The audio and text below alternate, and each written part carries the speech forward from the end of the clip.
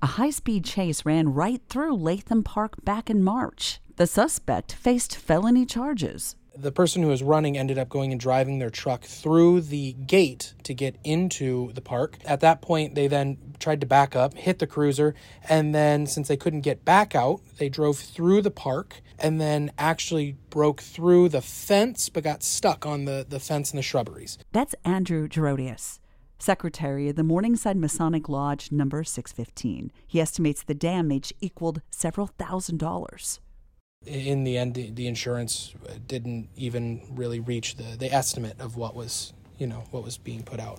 For 15 years, the Morningside Masons have helped support the local landmark with activities such as grill-outs and an annual 4th of July pancake feed. It's a short stack with sausages and then coffee and usually orange juice or milk. And it's just one of the ways that we sort of get back out into the community, give back, and really sort of take care of help them out in raising funds. Gerodius not only volunteers to help the park, he sees it as a special place. I actually tried to propose to my wife there. But the milestone came off with a hitch. We drove by and the park was locked. And so instead I went and got engaged in the parking lot over at Morningside. Gerodius says others who know about Latham Park also appreciate the green space. It's just a gorgeous park in general.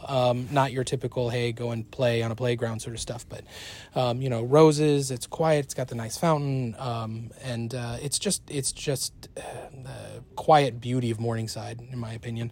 The annual pancake feed to help pay for park upkeep and the aftermath of a police pursuit is Tuesday, July 4th from 7 to 11 a.m.